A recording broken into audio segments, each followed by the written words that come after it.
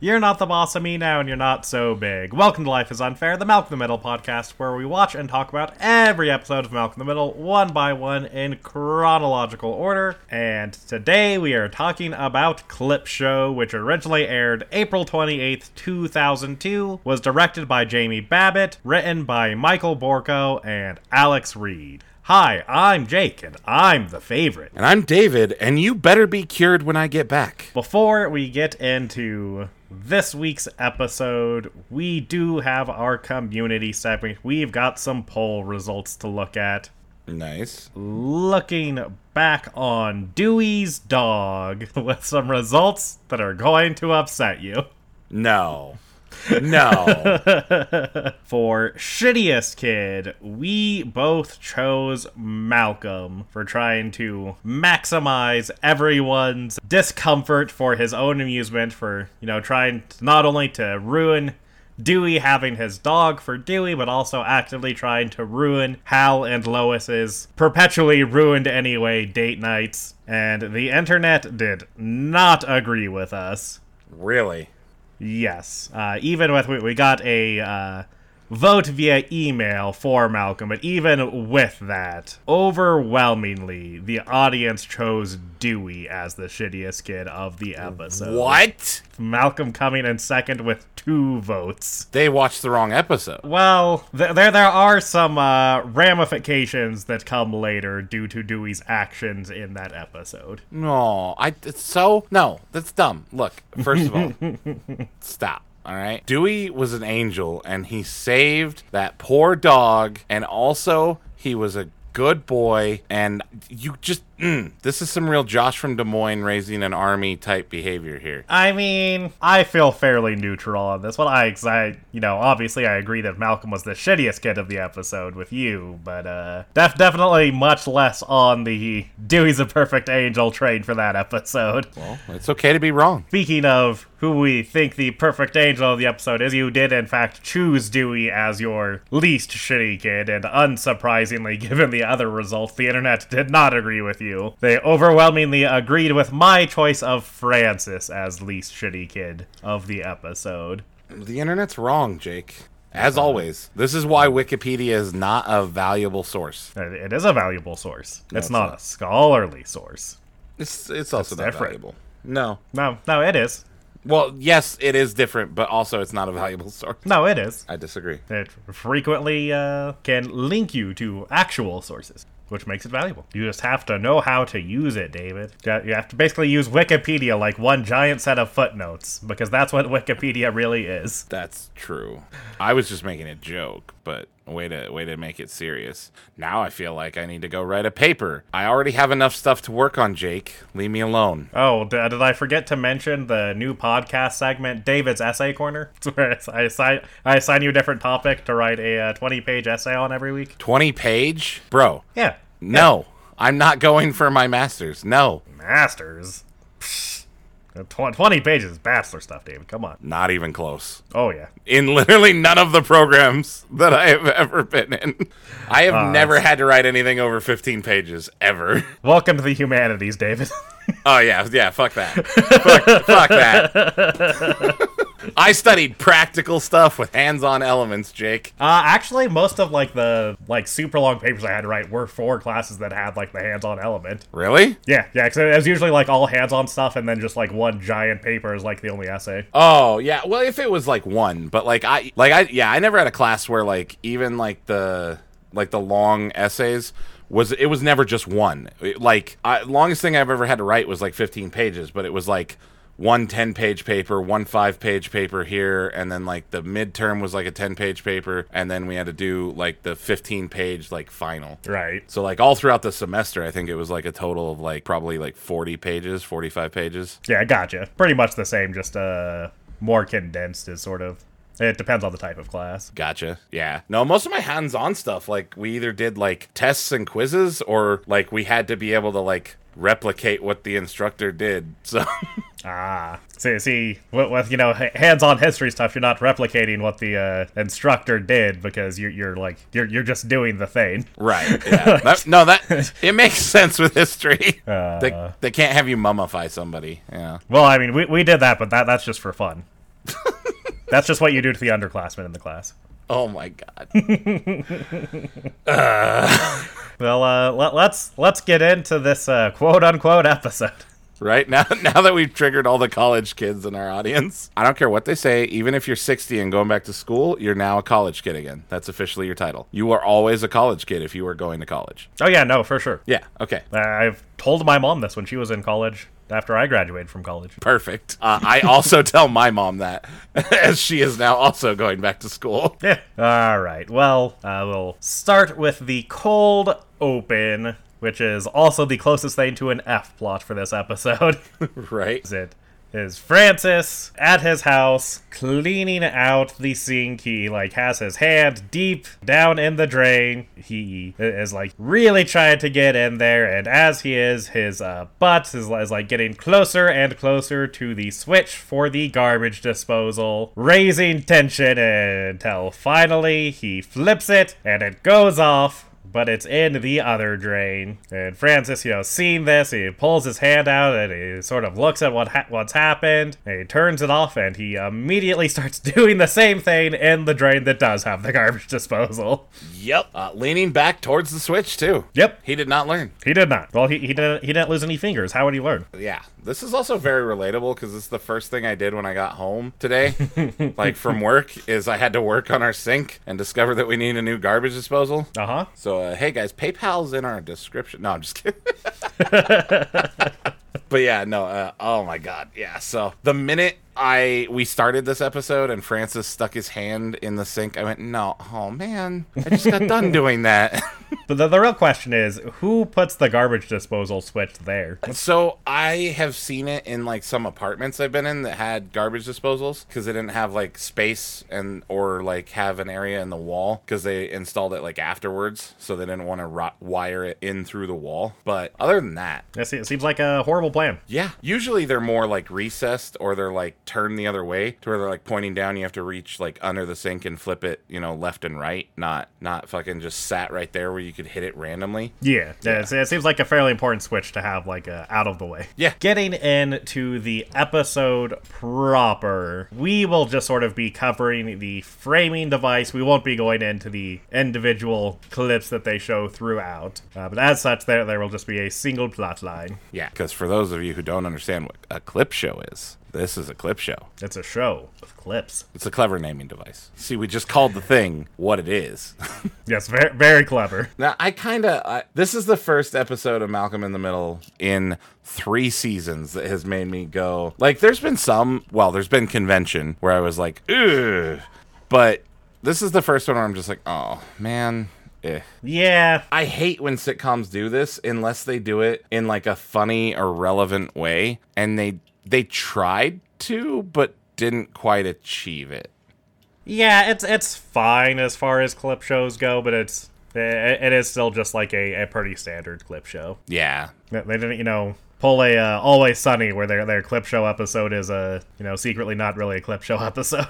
Right. I like that. I like, even the way as much as it's so cliche, the way House did it, where they did their clip show, but it's he's in a coma and all that, and going back through it, and even something like that, where there's some story device that makes it make sense or tie into the actual story that's going on, I find more bearable than this. If we hadn't had the scene at the end, which I know we'll get into, with Hal and the therapist, I think I would have loved this. If that had been replaced with something where the boys continued their process of, self-discovery and realization, and then they just ended it there, this would have been an amazing clip show. But instead it just makes it feel like it's self-contained, and I hate that. Yeah, fair. It starts with Hal bringing the boys in to a psychiatrist's office with the psychiatrist played by Andy Richter, who has an actual name in the show, but in all of my notes he is just labeled as Andy Richter.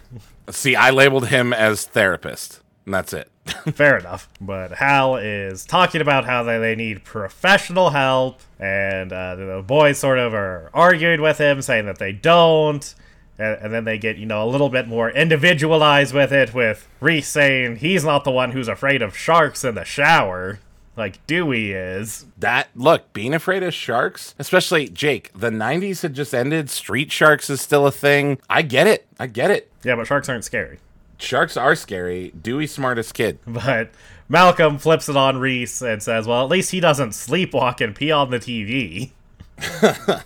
Hal authorizes this psychiatrist to take any steps that he needs to make sure that the boys are cured. He gives him a free rein, and he reveals that the reason, the straw that broke the camel's back is that they took the car for a joyride and crashed it and did a bunch of damage. $700 worth of damage, to be exact.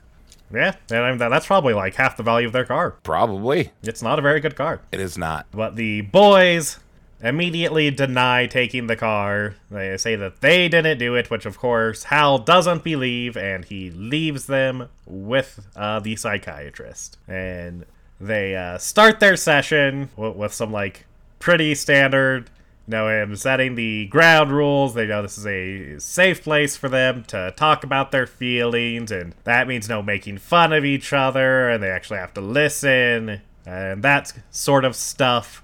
And Malcolm immediately insists that, there's no need for him to even analyze them. He's not going to find anything. They're a completely normal family. As will be the case for most of these sorts of statements, that it's immediately followed by, contradicting clips. Then, when we come out of that, he asks the boys to describe their parents, which they just describe Lois as, well, Mom is Mom. They similarly can't describe Hal. And then he asks about Francis, and they all immediately take Francis's side and talk about how Lois and Hal never gave him a chance, and the only reason they sent him away was because he was the first child, and they blame him for everything that changed in their lives when they had kids, and he didn't do anything. Yeah, he's totally innocent. Yeah, obviously. And then when they come out of that, the psychiatrist is sort of talking to them about, they clearly have a lot of issues. Do they ever talk to their parents about these things? And Reese says that he put a bunch of paper in the blender and set it on fire the other week. That was clearly a cry for help. I mean, he's not wrong, though. True. But the psychiatrist points out, as we have pointed out many times on this show, have you tried, sitting down and talking with words about all of these issues? So it seems like you could resolve a lot of these problems that way. Yeah, but that would make sense. Yes. I mean, if nothing else, this episode, supports that these kids probably should be in some sort of therapy. Oh, 100%. Then the boys start, talking about various different things that they've done to each other. Specifically, Reese and Malcolm are like going back and forth, bringing up, stuff that they've done to each other. With it ending with Reese saying that, oh yeah, well, I was the one who spit in Dewey's breakfast this morning. Right? So gross. Which, of course, immediately upsets Dewey.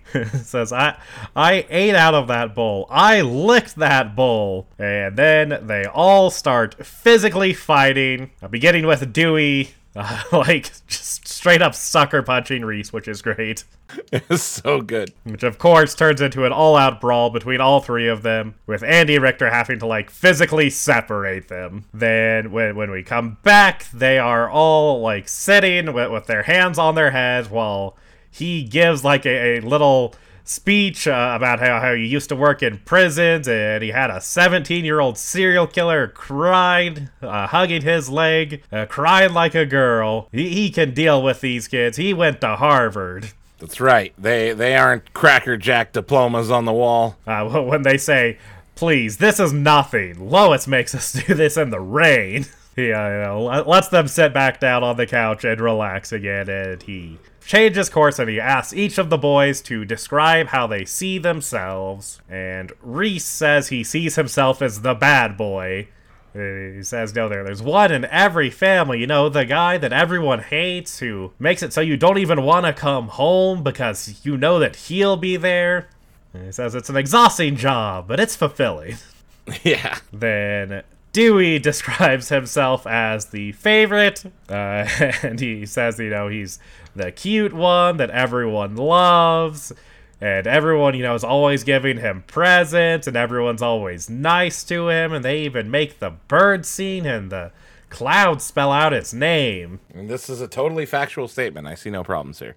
yes, there's no delusions there. Yeah, none at all. And then Malcolm just says he's the middle one, and when he sort of presses, for a more substantial answer, he says that he doesn't feel like he fits in with the family at all. He feels like aliens just dropped him off with his family. And when he says this, immediately Dewey and Reese sort of jump to defend him. Reese says that he's the one who fixes things, and Dewey says that a lot of times he's the one who solves the problems. And Andy Richter immediately says, this is a pretty common thing for a kid like Malcolm to become the ringleader because they're bored and the people around them aren't intellectually challenging them. And he starts, talking about all the different sort of gifted programs that they have for kids like Malcolm. The boys sort of all jump to the conclusion that he's trying to, send Malcolm away, sort of in the same way that Francis was sent away. And Malcolm says, "You can't do this to me." And Dewey says, "You can't leave me alone with Reese." That's fair. That's a fair concern. It is. They sort of blow up at him. Then he tells them that they're out of time, and they'll deal with this stuff next time. And when he opens the door, Hal is sitting there very clearly having pressed his ear against the door trying to listen in. And he tells Hal that he wants to meet with him and Lois to discuss some stuff, and he's very clearly interested in having some ongoing therapy for the boys. And Hal is very into it, and he's sending the boys to go wait in the car while he talks to him. But as the boys are starting to leave the office, they hear a loud crashing sound, and they all run over to the window and see that Hal's car has rolled off on its own. Apparently the parking brake has gone out, and the boys, immediately say, "See, this is what happened last time, too, but you didn't believe us." And Hal is amazed that they were telling the truth about something, and he, for some reason, attributes this to the, psychologist. Yeah, it says, he did a great job, and in only an hour, and he's gonna give him a little something extra on the payment. And he's happy that they're, they feel like a family again, and they're not gonna need any more therapy. And the entire time, Andy Richter is very clearly trying to let Hal know, no, there's a lot of deep-seated issues here that need to be addressed. Yeah, we really should talk. But Hal ignores all of that, and he takes the boys away, saying they're gonna get some ice cream on the way home to celebrate. And that is it for the episode. Yep, and that's how every therapy session ends, everyone, okay? Is you get some person who acts like your dad who shows up and buys you ice cream. So everybody, go out, contact a therapist, and get some help. And if a therapist isn't available, just find Andy Richter and tell him your problems. That's right. I mean, it's basically the same thing, right? Yeah, for sure. I mean, what does it really take to be a therapist, Jake? Some tweeds, some elbow pads, a couch, an office. I got it. Yeah. We're there. Yeah, that's all it is. Yeah. And then all you have to do is just say, how does that make you feel? And then, you cross all of your personal boundaries with the mob boss that you're, seeing. That's how it works. Wait, what? We're making very different references, because I'm mocking real life, and you're making a pop culture reference. No, I went over to a Sopranos reference. Okay, all right. I haven't seen Sopranos, Jake. I can't make those references. Neither have I, David, but I know the whole, deal is it's Tony Soprano starts going to see a therapist, and they cross each other, professional boundaries. Oh. The big thing of the show. Okay. Huh. Well. With that, let's go to our awards. Awards. And we will start with our Roller Skating King Award, our award for the best visual moment. What did you have for this one, David? I had after you come back and Richter has separated them physically, and he has them sitting on the floor with their arms behind their head, elbows out and up, just sitting there while he talks. I found that hilarious, and also such a thing. Like, God, I remember, like, my parents didn't do it, but, like, I had friends who would do things like their parents would make them, like, lie on their back and hold all of their, like, limbs. They called it, like, the dead cockroach, where all of their limbs and head had to be, like, off the floor and, like, up in the air, and they'd make them do shit like that while they lectured them for punishment. And I always remember being like, maybe getting beat with the belt isn't so bad. Like, this just seems dumb. Like, I either got hit or I got a lecture. I never got both. Yeah, I never experienced it, but apparently my dad, like, tried that one time, but it, like, devolved into him and my brothers and sisters just, like, laughing at the situation. And that seems fair. Yeah, to be fair, that's how a lot of punishments with my dad went. Yeah. I was going to say, I immediately could see your family just turning this into a game. Yeah, that's essentially what happened. Yeah. From what I understand. See, he had them, like, standing, like, on their tippy toes, like, you know, nose against the wall, while he, like, you know, was telling them why what they did was wrong, but then it, like, turned into, like, a game of, like, seeing who could do it the longest, and, yeah. Yeah. See, fortunately, my siblings were pretty, like, far away from me. I mean, you know, the youngest sister's the closest, and she's 6 years younger than me, so, like, I don't know, they didn't really have to get creative for discipline. They just were like, look, I'm going to spank you with the belt, or I'm going to lecture you. And then when I got big enough that, like, my dad couldn't spank me hard enough to, like, do anything, then they just started taking shit away from me. Yeah, pretty much just grounding's the only thing I ever experienced. Only, like, once. Oh, yeah, they took my shit away from me a lot. But, like, dude, I was 13 and I was, well, I mean, you know, but, like, I was 6 foot, 200 pounds at 13. And I was a good kid, so I didn't get punished. Oh, you didn't get caught. There's a difference. Yeah, I was a good kid. I hate you. The amount of times I would get lumped in with your older brother and you wouldn't infuriated me. Because it was usually you who convinced me that it would be fine. Well, because it was fine for me. I hate you so much. Oh, Willie and I do this all the time. Proceeds to get screamed at with Willie. It's not my fault you guys weren't as sneaky as me. I was like twice your size, if not more. Of course I wasn't as sneaky as you. You know, that's your problem. I hate you. I was a good kid. No, you weren't. Okay, well, for my roller skating keynote, I actually had the scene before that. I had the fight scene between the boys. That's fair. That sucker punch is great. Yeah, the sucker punch was great, and then I did enjoy Andy Richter, like, having to physically separate them, especially the ending of it, where he has to just, like, lift Reese off of Malcolm while Reese is screaming. It was just fantastic.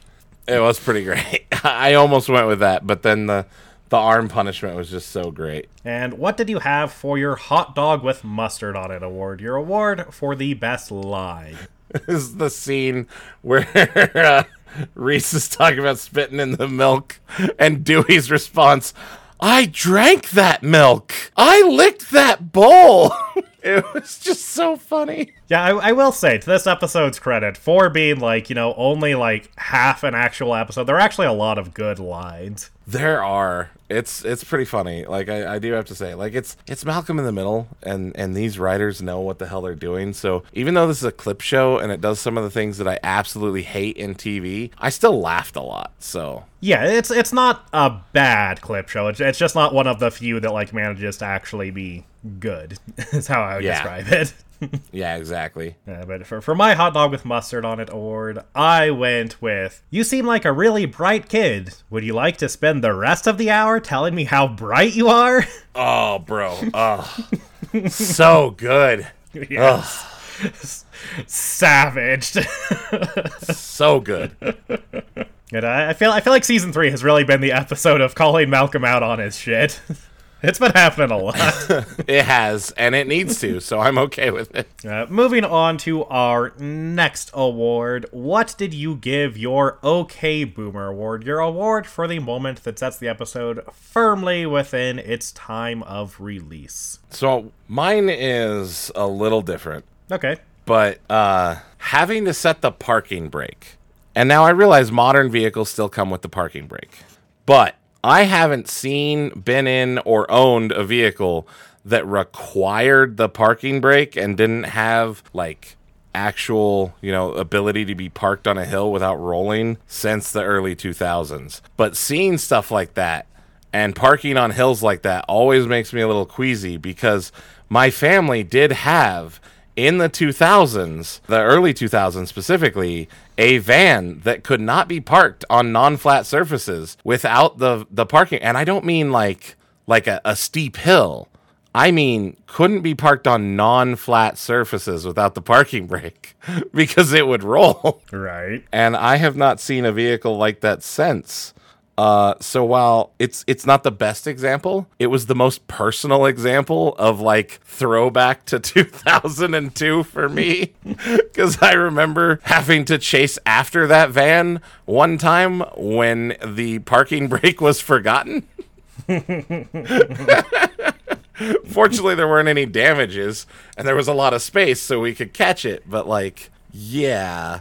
I mean, having only ever owned one car that was made in the 90s in my life, it blew my mind a little bit right now when you were like, you don't have to do that anymore. Oh yeah, no, like I can park my truck on an embankment and it won't move. Like there's a parking brake for if it's like steep or if there's like weight on it or anything like that, just to like double make sure. But yeah, no, it won't move. I have never parked a car and not engaged the like parking brake.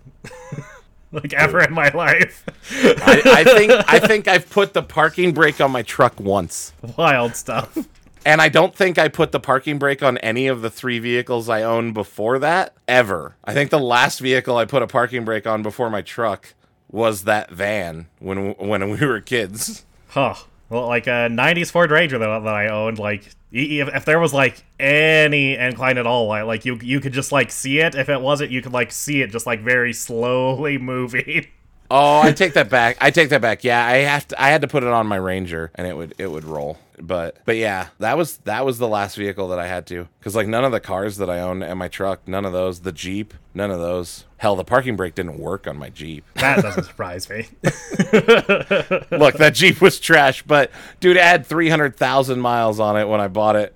And then I put another, like, 85,000 on it before it went out, so. Fair. Well, I gave my OK Boomer award to the structure of the episode itself, to the clip show. Fair. Because I was trying to think of what the last, like, actual clip show I saw in a show was, and, like, the most recent show that I can think of that had one was Legend of Korra. Fair. Like, other than that, the only example I could think of was that Always Sunny episode that only, like, the first few minutes are an actual clip show that, like, immediately turns into, like, one of the most high-concept, bizarre, fucking, like, metatextual episodes of a sitcom ever made. Yeah, because, yeah, in modern shows, you generally end up with this sort of, like, we're doing a clip show, but we're trying to, like, not do a clip show.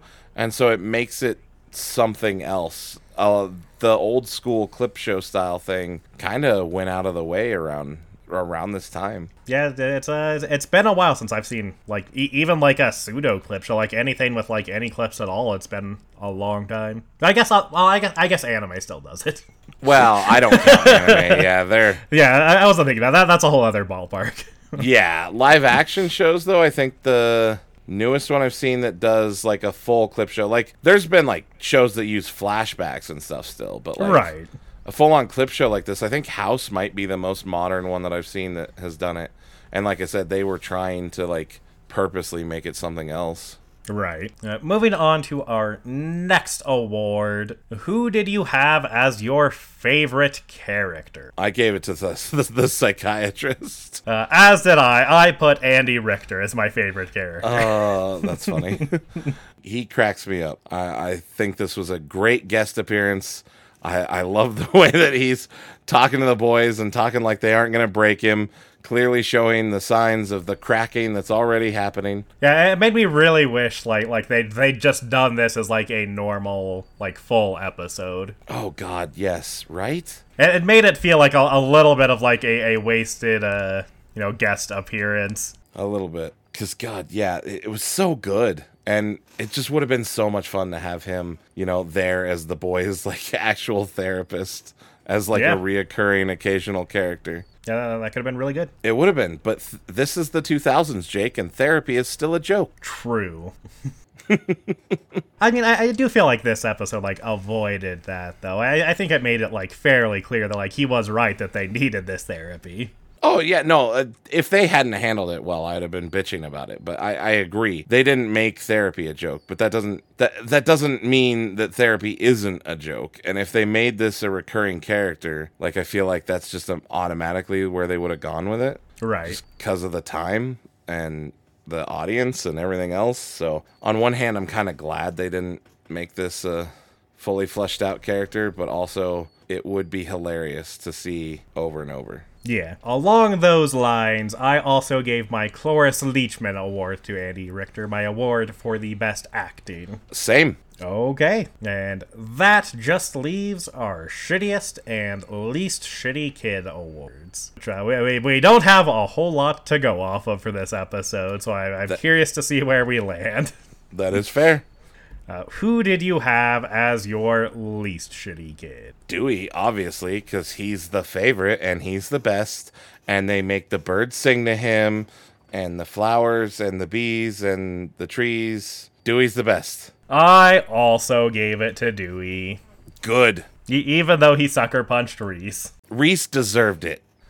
Don't spit in people's food, people. That's gross. That's fair. That is very gross. And, who did you have for shittiest kid? Was it Reese for spitting in Dewey's cereal? Yes! And setting a blender on fire? I was willing to give the blender thing a pass. And he also, like, relishes in his role as, like, the family bully. Yep. Fairly clear to me that Reese was a shittiest kid this episode. Yeah, no other option. I agree. Yeah. Well, that wraps up our awards, and we are not going to do our Cranston connection this week because we didn't feel like there was enough there to, really have a solid thing to, make canon. But we do have David's guessing game. Going into this episode not knowing this was going to be like a fairly thin pickings for what you could really guess. You did pretty well. You correctly predicted it as one of your multiple guesses of who they might be talking to, that they would be talking to a psychologist among the other options that you listed. Though you did think that it was going to be a school-related thing, that the boys would be in trouble for something at school, and that would be what prompted it. I did, yes. So between that and you have to take the multiple options to get the correct one, I gave you an 80%. All right, that's I feel like that's generous. And what do you think happens in next week's episode, Jury Duty? Well, Jake, I feel like I might already know. Yeah? Yes, because I feel like I have been shown this episode for a class of mine in the past. Oh, yeah, you did tell me that. Mm-hmm. I believe that Lois is going to be selected for jury duty, and she's going to go in, and she is going to be the only person who is trying to get the jury to take their job seriously and actually, do their job and deliberate and actually consider the facts and give whoever is getting, shortchanged the actual opportunity to be in a fair trial, because she demands that the other jurors, do their job, and she's going to be the annoying one, and other people aren't going to like her for it, and, at first they're going to blow her off and, ignore her, but then they're going to come around, if I remember correctly. Okay. I will say it is possible you're thinking of the Veronica Mars jury episode, because it goes exactly like that. I don't think so. If you were guessing for that episode, David, I can tell you right now, that's 100%. Oh, yeah? Yep. I think it was the Veronica Mars episode, because I don't know what Veronica Mars looks like, and I'm pretty sure it was Lois, because... I mean, Jane Kazmarek and Kristen Bell look the same, right? Oh yeah, totally. Especially in the early 2000s. Oh yeah, totally. Yeah. No. Okay. With that, let's wrap this episode up. Thank you for listening. If you'd like to get in touch with us, you can reach us by email where we are lifeisunfairpod@gmail.com or on Twitter where we are unfair_podcast, which is also where we put up our weekly shittiest and least shitty kid polls. And if you enjoy the banter back and forth and want to join us live, head on over to twitch.tv/LPDeathRate, where we play video games, chat, and in general just have a good time. Also, don't forget, join us November 6th for our 24-hour streaming event, twitch.tv/LPDeathRay, where we'll be raising money for the Children's Miracle Network of Hospitals. It's a really great cause. It's for the kids, and we have a ton of fun. So make sure you don't miss it. Come on out and help us raise some money. I'm considering eating a candle for you. Oh, God, Jake. Don't do that. Don't do that, dude. The wax will mess you up so bad. Yeah, but it's not technically poisonous, David. We learned this. True, it's not technically poisonous, but... Oh, Jake. No, don't do it. I at least need to, take one big bite like Dewey did. No, look, it was funny when it was a joke. It's not funny now. Don't do it. Yeah, I disagree. The more real it becomes, the funnier it is to me. Oh my God, I hate you so much. Dude, I need to, construct a waiver and a, legally binding waiver that the shit you do for charity is not my fault, and I can't be held legally liable for it. I don't know. You're the one who gave me the idea, David. You're the one who said I should do it. It was a joke. I've also said you should jump off a cliff. You never do that. Well, yeah, but they haven't done that on Malcolm in the Middle. Oh my God. I hate you. Thank you for listening, and as always, remember, life is unfair.